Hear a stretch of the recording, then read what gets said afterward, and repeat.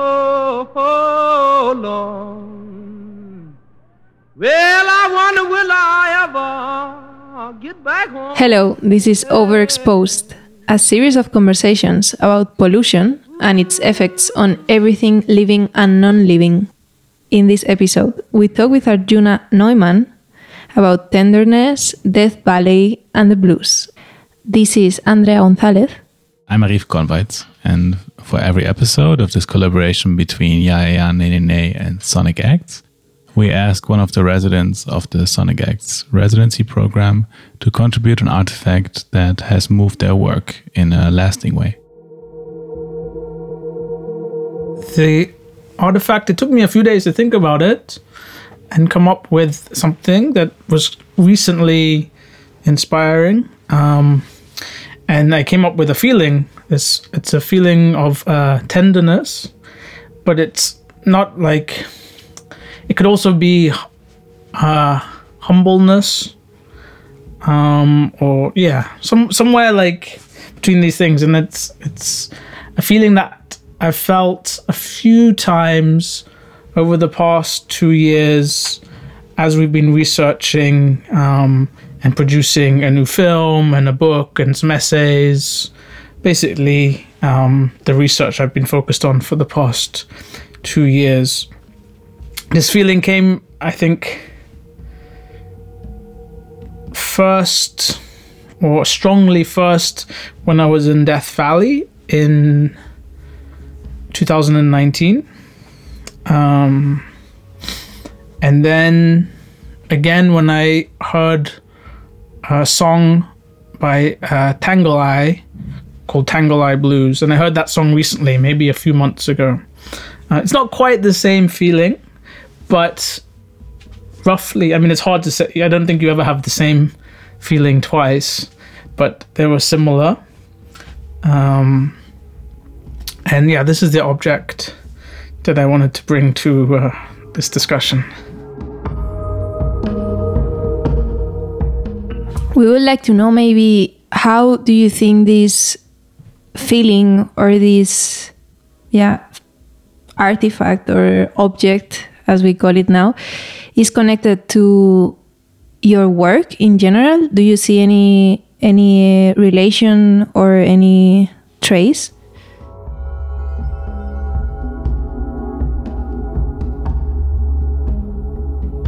So we have to go back a little bit to, I think, 2018, 2019.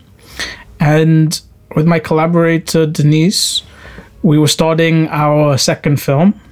We agreed to make 4 films, and we're finishing the second one. Each of the films takes a classical element as the first one was the element of water, and we're working now on completing the element of earth.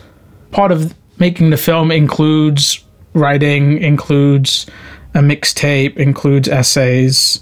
So it's not just a film, but I call it that, but it's actually a 2-year or so, roughly 1.5 to 2 year long research process.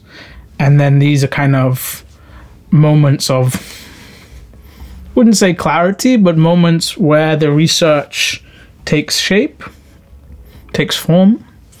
And so the research question at the start of the second film, back in 2018, 2019, one of them was what kind of sensibility or subjectivity or set of sensations might help us resist resource extraction. So that being the central question, research question that Denise and I have been focused on. And not quite a answer, but like maybe an answer, I don't know. But tenderness being one of these, a response, say, to that question. And it sounds very simple, like when I phrase it in retrospect, but of course, yeah, tenderness is, if you're tender, then you're not going to be drilling into the surface of the earth. But it's more specific than, there's a lot more to why this experience of tenderness is a response to this question.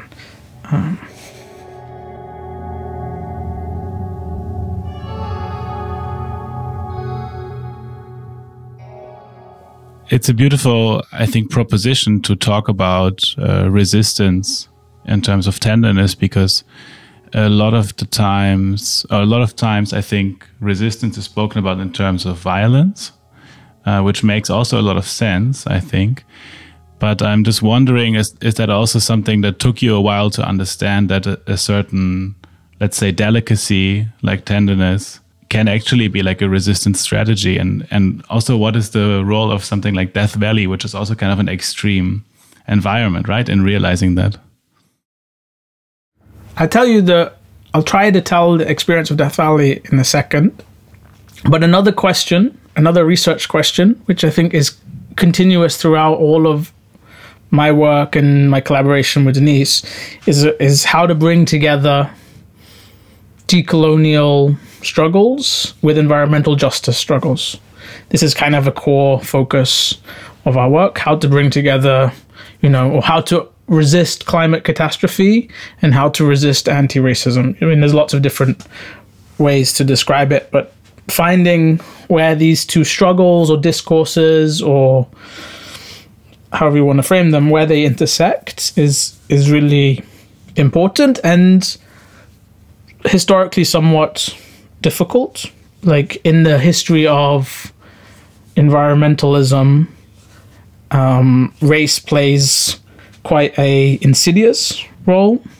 Often, for example, in representations of beautiful, pristine landscapes, the indigenous people are erased. So conservation and conservative politics go hand in hand.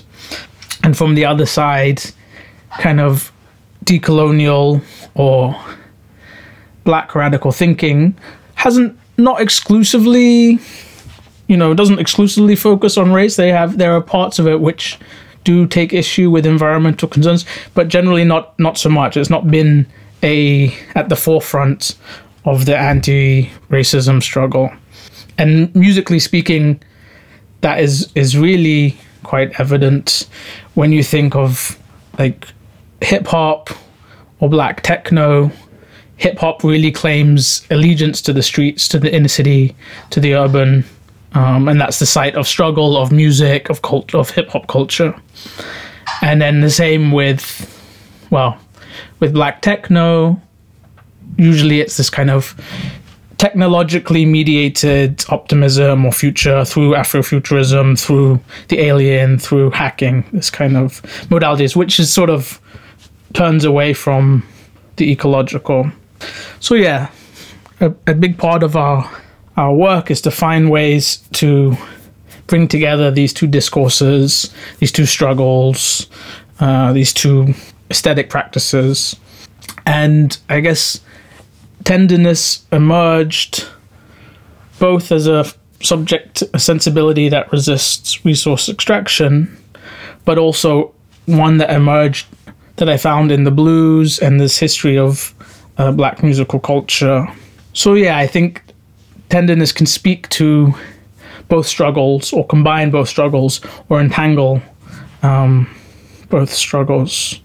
And I mean, just to give an example, and this is, tenderness means like soft and supple, gentle, often referring to things in nature like tender grass or a tender flower, or tender vegetable, tender steamed broccoli. But also it means to serve or to attend to. And I think Fred Moten says, freedom is not the opposite of slavery, but to serve is the opposite of slavery. So yeah, this feeling seems to speak quite core components of both of these struggles. For me also, I wanted to ask something about this decision to make 4 films, because it brings me to a very beautiful text that you wrote about the 4 humors of human body. And I don't know if it's connected, but for me also like this idea of tenderness and of like bodily experience is really crucial in your work somehow on, I don't know, like how to, or like questions about how to empathize with landscape or how to transform this idea of latency or of the invisible layers that you can see in, let's say, in nature that has been extracted, but also in bodies that have been involved in this process. I think this question or this challenge, I think historically we've always thought of the human as separate from nature. And I think so much of this Anthropocene discourse is really changing the way we understand the human and the body and in relation to the wider environment.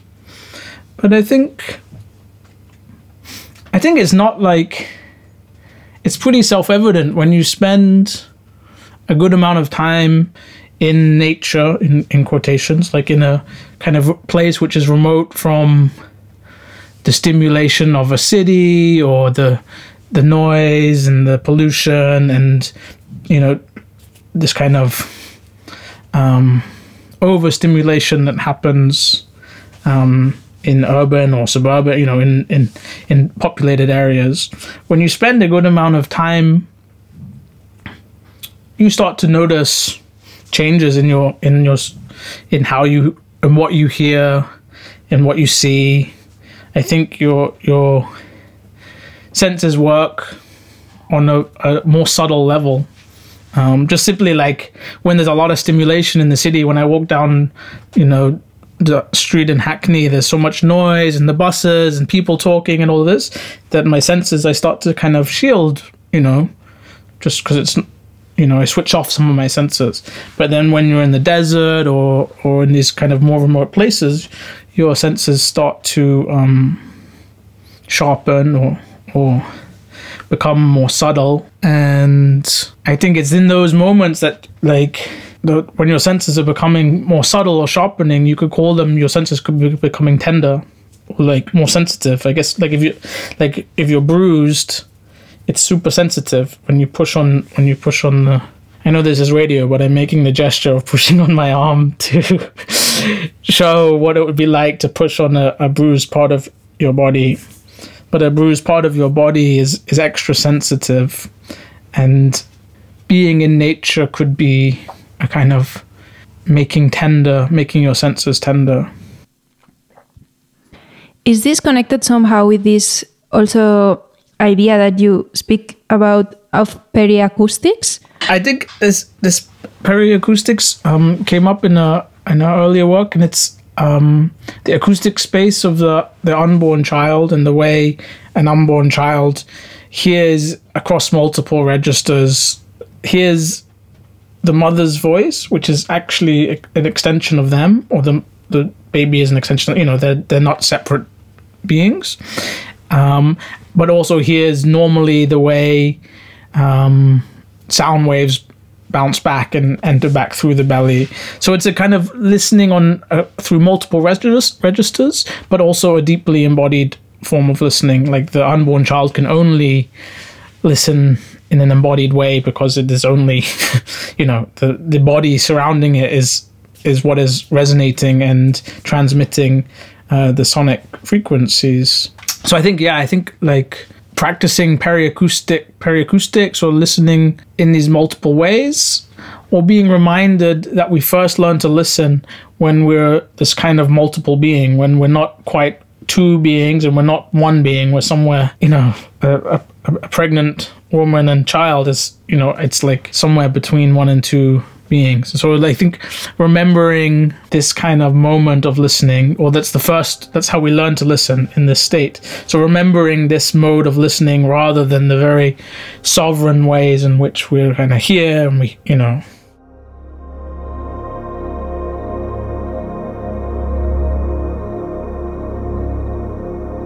But I just wanted to before we move into the music, I just wanted to tell the story of Death Valley.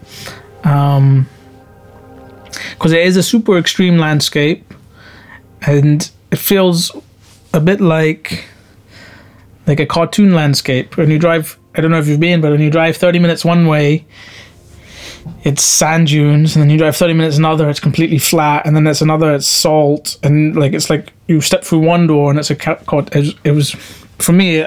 Although I used to live in California, I had never been to Death Valley. I'd been to other deserts, and I think for anyone who grew up in Europe, going to the desert for the first time is always quite a strong experience, because there aren't really deserts in Europe.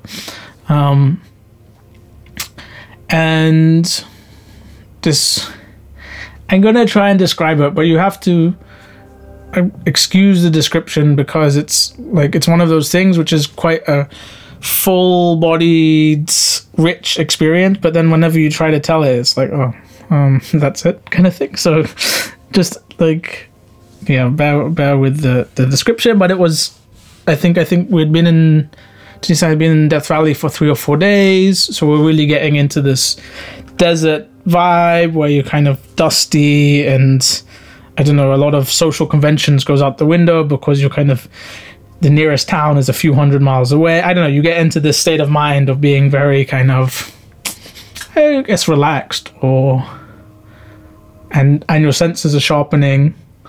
It's very quiet. So we've been there a few days. We've been talking a lot of philosophy, so we're in quite a strange headspace, in quite a strange physical body space. And we wanted to shoot the sand dunes as if the camera was touching them. So we were trying to get a bit away from opticality and visuality, knowing this kind of colonial and Enlightenment history of opticality. And so we wanted to try and use the camera as if it was a hand. We wanted to make it this kind of tactile experience of filming, and the sand dunes are perfect for that because they look so smooth and they have these beautiful curves, so you can just kind of pan the camera and try and trace the contours of the landscape. And then the sun was setting and it was a full moon, and so there are all these kind of planetary things, not in a mystical sense, just kind of full moon, sunset, desert, just a lot of contextual environmental things that were happening. And so the car park is at the front of the sand dunes, and they keep going. I don't know how long they go for, maybe 10 miles or something. And the further you go, the fewer tourists sort of, they don't want to walk out too far. And I went really, really far until I was like the only person out in the sand dunes. And then the sun goes down and it's perfectly silent because all of the sand absorbs all of the sounds, and there's no one around me in these dunes. And it was just like an experience, I guess, more humbleness than tenderness, but an experience of feeling very connected with the landscape. In part because I was trying to film it as if I was, touching it. And so this is where this kind of notion of tenderness as a mode of resistance, as something that speaks to ecology and decoloniality, starts to emerge.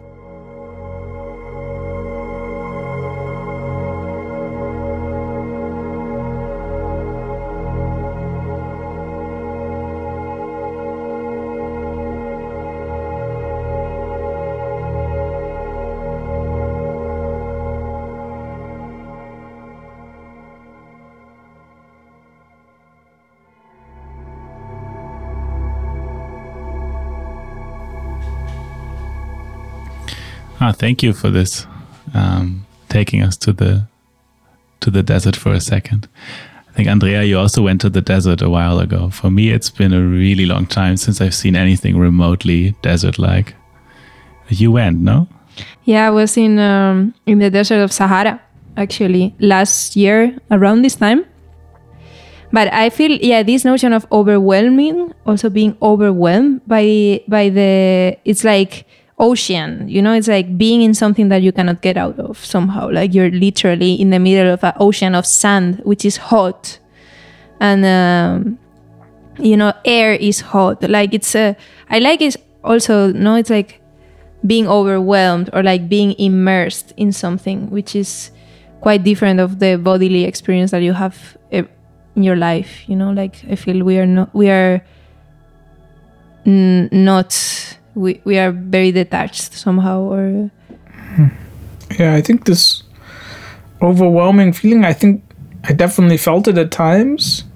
And then there's like a moment where like you just kind of accept, I don't know, there's a like a sort of moment of acceptance or like releasing control. I don't know, it's a bit hard to describe. I think I give you another example. We're on a boat in the South Pacific going from one island to another, and it's quite a small boat, maybe, I don't know, like 20-30 meters, but we were taking a 24-hour trip. And there was a moment where I look back behind and I can't see the island behind. Maybe it's been 4 or 5 hours we've been sailing. And I look forward and I can't see the island in front. And so it's like, if there's an accident or something, there's no swimming to safety. There's nothing. Like, and at first it made me panic. I was totally overwhelmed. But then eventually I was like, well, this is just like, I just have to accept it. This is where if something happens, then something happens. I don't know. There was a kind of releasing of control, very different from like being able to jump in an Uber.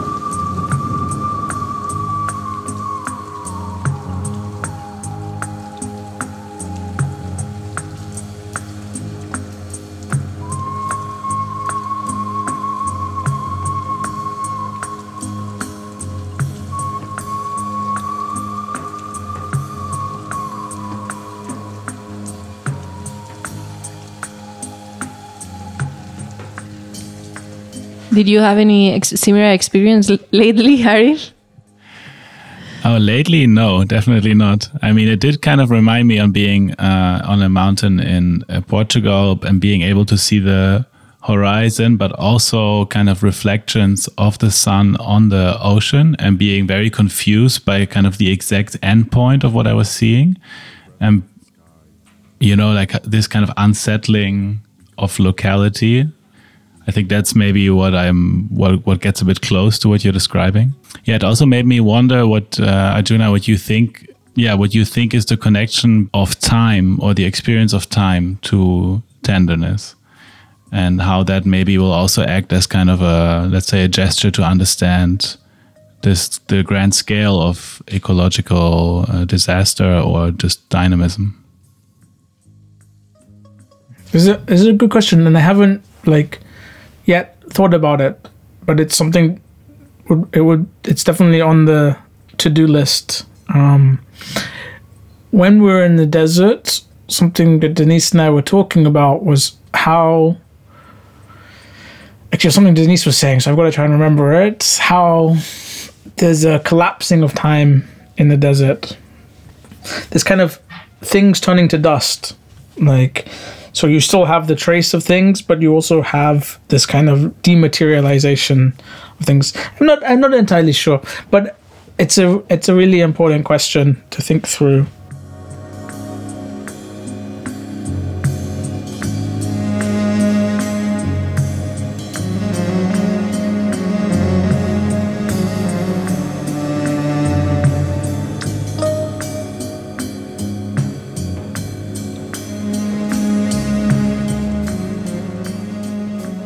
Yeah, there's something about also the expressions, right? Being in time, being out of time. I think that really relates to this feeling. We were discussing before the podcast what tenderness means. We're both not native English speakers. And I think like tender is something that you always kind of read or hear, but then actually if you look it up, it doesn't necessarily become extremely clear. But that's maybe also what the feeling is in a certain way, right? One of the ways I think about it is also like as it came to me through the blues, and this kind of like question of, you know, this, what is the blues, not the music, but, you know, when you have the blues, and I looked it up, and it's to do with bruises when you're black and blue. So this kind of origin of the blues is actually an embodied, you know, it's like somewhere between having a physical bruise on your body and somewhere between that and having an emotional bruise or emotional distress or wound. And it's sort of, as you go back to the etymology, it's not really clear whether it's a wound in the body or a wound like a depression, you know, melancholy. And I think the blues makes that connection, or helped me make that connection, and thinking about like feeling tenderness in relation to especially like bruises and the bruised body and histories of trauma and histories of violence. So I think, like, I guess one way to think about tenderness in relation to time is about this kind of like intergenerational trauma or collective trauma, or the kind of trauma that keeps on reappearing and reappearing, like, and to think about tenderness as some way a consequence of that, but not necessarily a consequence, but like a shift of that trauma or something, shifting, some kind of shift. Some maybe the way trauma or grief can turn into action, or can turn into an actionable, like, turn into motion.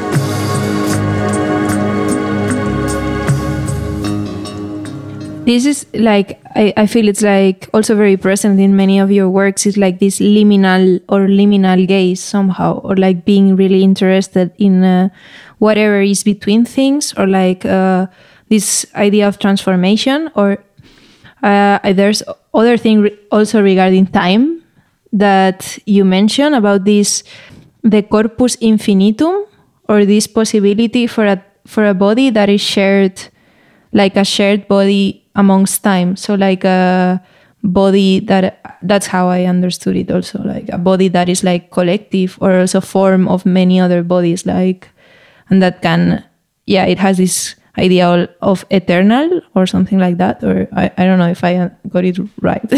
Yeah, definitely. I think this kind of, as you describe it, yeah. So you also brought a song, and maybe you could introduce it really quickly, and then we'll play it. So this essay that I'm writing, or have almost finished, for Sonic Acts, looks at an untold history of the blues, or very little told history of the blues, that actually it was very inspired by indigenous culture and music, specifically the Choctaw people, who used to live, and some still do live, in Mississippi, in the Delta where the blues comes from.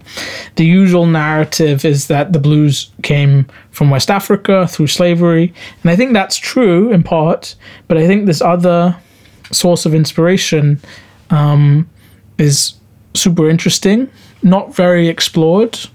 I think there's one book that I found called Guitar in the New World, which kind of has some research on this untold history of the blues, but it's starting to become, I think, it's starting to become more known or more researched.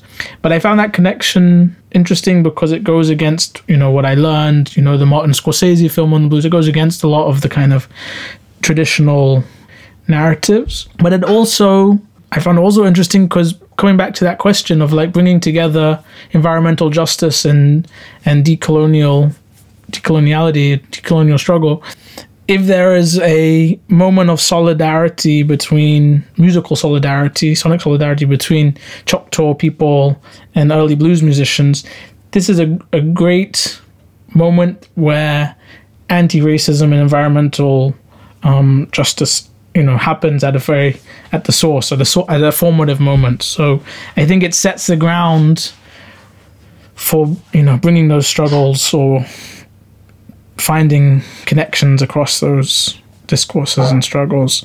And this song, Tangle Eye Blues, I sort of discovered it a few months ago and ended up writing about it for the Sonic Axe essay. The essay that I wrote for Sonic Axe is composed of, I think, 6 shorter essays, and each mini essay takes a song as its source of inspiration, and the whole series of essays is kind of like a mixtape or a playlist. And this Tangle Eye Blues is the last song and essay of the group of essays, and it also ends on this notion of tenderness, because I sort of reheard or refelt what I felt in Death Valley coming back in this song Tangle Eye Blues. So yeah, let's listen.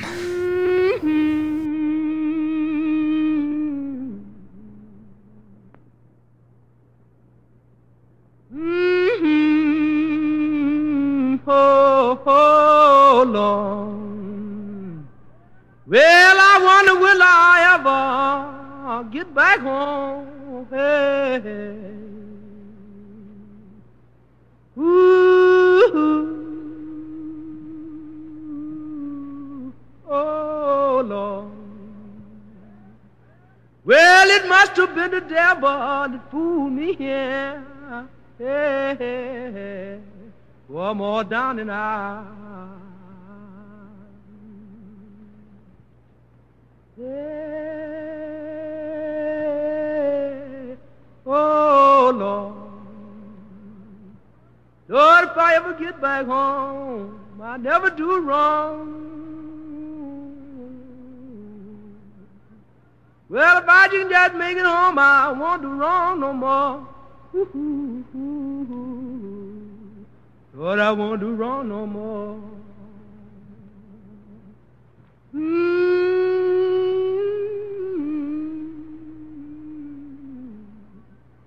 Lord, I left me Willie the baby in the courthouse crying, Daddy, please don't go. Lord, I'll be back home. Well,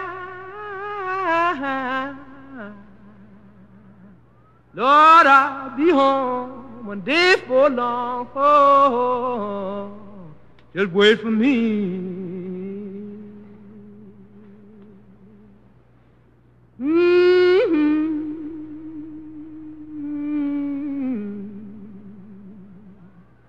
Lord, I've been here rolling, but it stayed so long. Lord, I'm all down and out. My friend won't come and see. Lord, what's done happened to me?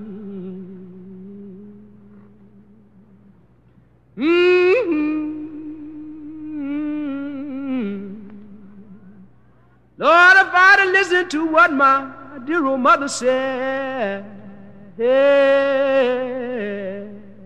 boy, she's dead and gone.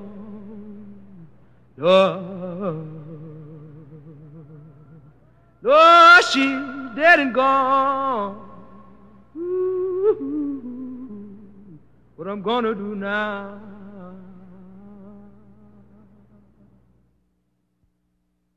Wow, this recording is so spacious. Wow. Yeah. It was recorded by Alan Lomax in Parchment Prison.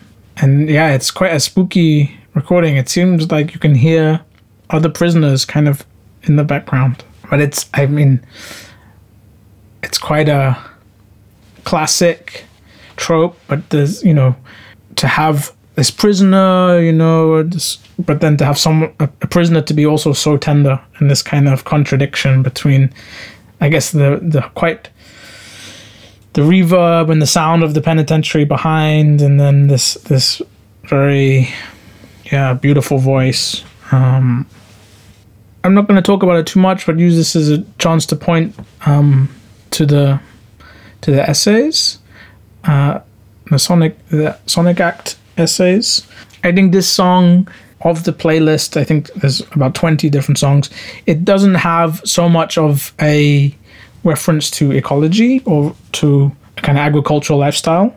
A lot of blues songs, early Delta blues, the songs written and made in Mississippi, have references to the environment, to ecology, to farming, to natural disaster. These are very common themes in the blues.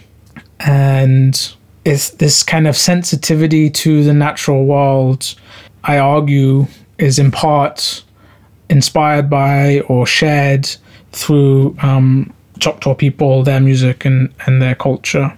Some of the blues musicians were Choctaw, like Charlie Patton was part Choctaw.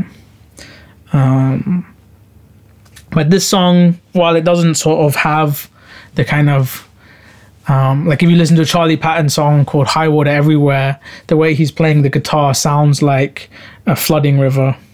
And then the lyrics sort of talk about high water everywhere. This song doesn't so much have this kind of sound or lyrical references to the environment, but I think it more captures this kind of sense of tenderness. Something I say in the essay is about this nickname Tangle Eye, which could be a indigenous name. There are a few other blues musicians who have indigenous sounding names, like Muddy Waters, Howling Wolf, Robert Nightingale. And Tangle Eye could be a native name, a nickname. And I use it a little bit to think about this kind of what a tangle eye is and what it does. Maybe it's cross eye or what happens when you kind of let go of vision and let sound. But I think to kind of point here to the forthcoming essay with Sonic Acts, because I go into it in more detail there. I don't know if I listened to it properly, but was it because you were also listening to it, or because that is in the recording and we are listening to it with proper headphones? But I heard these echoes somehow that were behind. I don't know if there were other voices or it was you listening to the same song later, which comes to something that we discussed right after talking to you about also music as a vehicle for somehow bringing, also speaking about this eternal body or shared body, or like access to this shared history through time. That music, in its very way of being made, has the ability to reshape these echoes and to re-embody them again. Somehow, for me, that's something very beautiful that crosses your essay. Somehow, like that idea of like music as a continuum, also, let's say, liquid or substance or shared echo that kind of comes back again and again and is like rephrased and re-synced and re-embodied somehow. Yeah. I think this, I'm just starting to think more about echo and the kind of negative space of music. There's a lot been written about it, especially in relation to dub music and the kind of reverb and echo being a way to measure distance. But then in dub, sometimes the reverb gets louder, which means the room is expanding, I guess. It's like it's an impossibility. Like the impossibility of the dub echo is that the room is expanding. And I think there's quite a lot been written about, the way echo is important to distance and diaspora, and in knowing where you are in a place. I guess echolocation is this way of kind of locating yourself. Yeah, there's a lot to say about echo or about different musical techniques. I think one of the things that I got interested in a bit more than echo, because it's not like you hear it in this song because it's recorded in a prison, and I guess there was no way to record Tangle outside or in a studio because he's in the prison.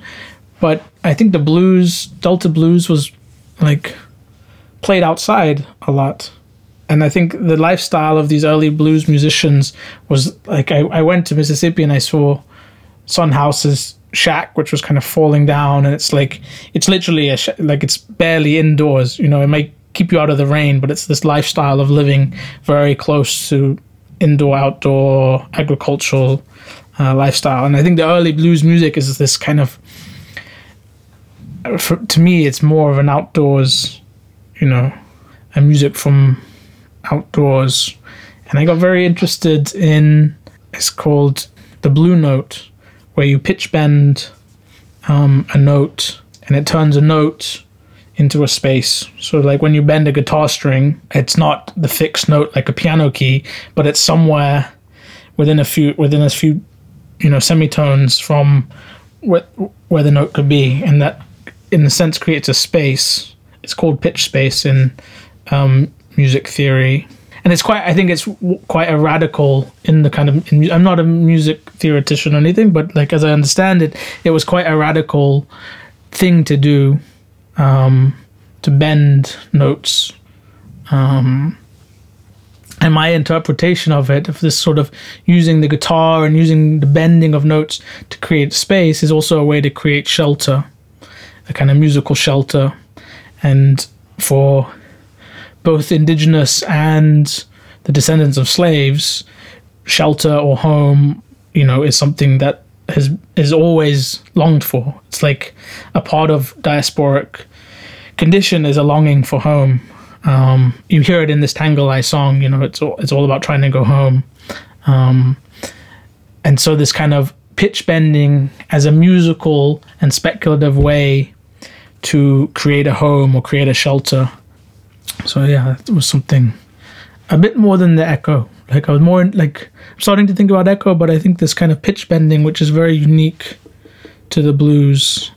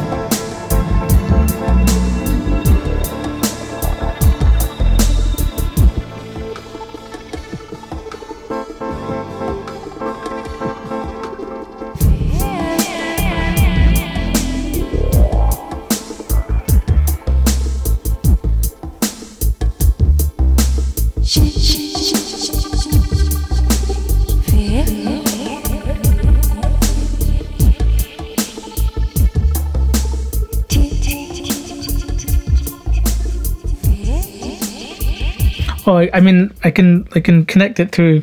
I do want to talk about techno.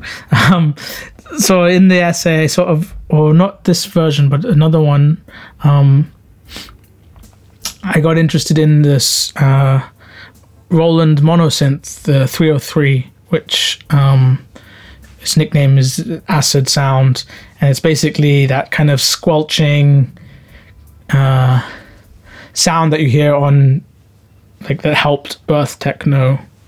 I can't think of a good example right now. I mean, the one that I use is this Fast Eddie Acid Thunder song, but you hear it in most, like, 90s techno. And I think the way the monosynth works is similar, kind of in the lineage of pitch bending in the blues. This kind of shifting of notes around is comparable to the kind of frequency cutoff effect of the 303, which gives this. It's that feeling in techno where you're sort of, your heart seems to be getting faster, or you seem to be like coming up, this kind of rush feeling that the 303 does. And I think of it in a similar tradition to the pitch bending. And the way that kind of, for me, is super interesting is when you look at Underground Resistance, this Detroit techno collective. They have their Afrofuturist and their techno-optimistic side, but they also, and it's not so well discussed, they also have an EP called the Acid Rain EP, and they have 3 versions, Acid Rain 1, 2, and 3.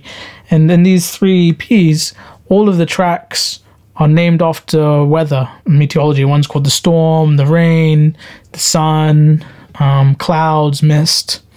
So there is this, like, tradition in techno, in black techno, that is concerned with environmental questions. And I think, like, the Acid Rain refers both to the 303, which is consistent throughout all of these. I think there's probably 14 songs. It's consistent, or more maybe, consistent across all of these songs. But it also refers to the acid rain happening over Detroit from the industrial manufacturing. But I think this history of black techno is, again, super interesting, because usually techno focuses on the technological or the alien or the Afrofuturist, these. But it's very difficult within the Afrofuturist paradigm or an alien paradigm. It's very difficult to have any care about the planet Earth. Like, if you're from Saturn, then you don't care whether the planet Earth is polluted and destroyed. So I think, like, there's a kind of problem with the Afrofuturist tradition in that it has a blind spot in relation to environmental justice. But that blind spot is more like a consequence of the Afrofuturist tradition, whereas when you go back to Underground Resistance, okay, second wave techno, but they very much have a focus on environmental concerns.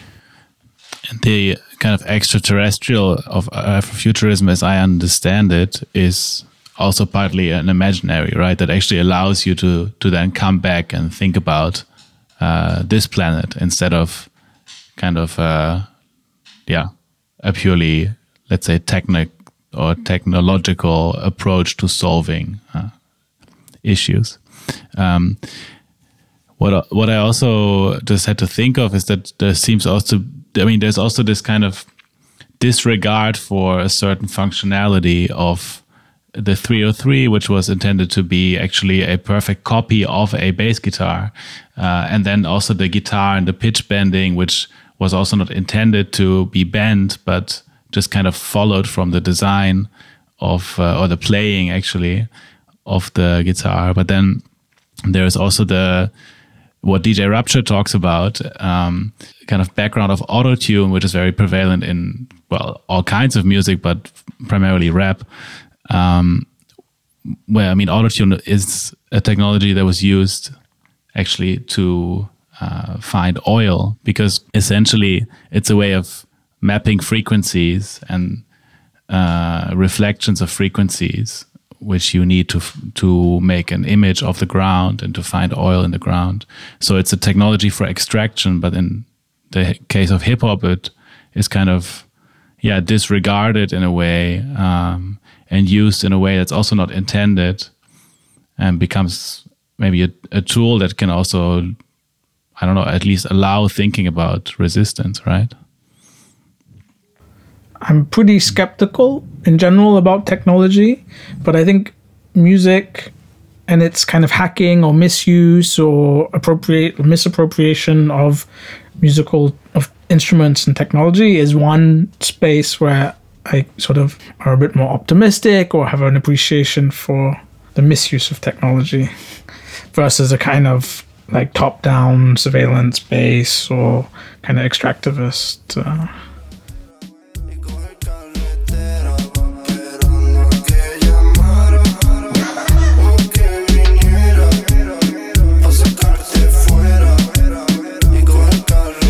Okay, thank you so much for your time. Yeah, thank you so much. It was a pleasure to connect. Yeah, thank you so much for having me. It was very nice. Very nice to chat. Yeah, I wish it could have been here at I wish it could have been in person at Sonic Acts. I think this year there's no festival, but maybe next year we'll see each other here.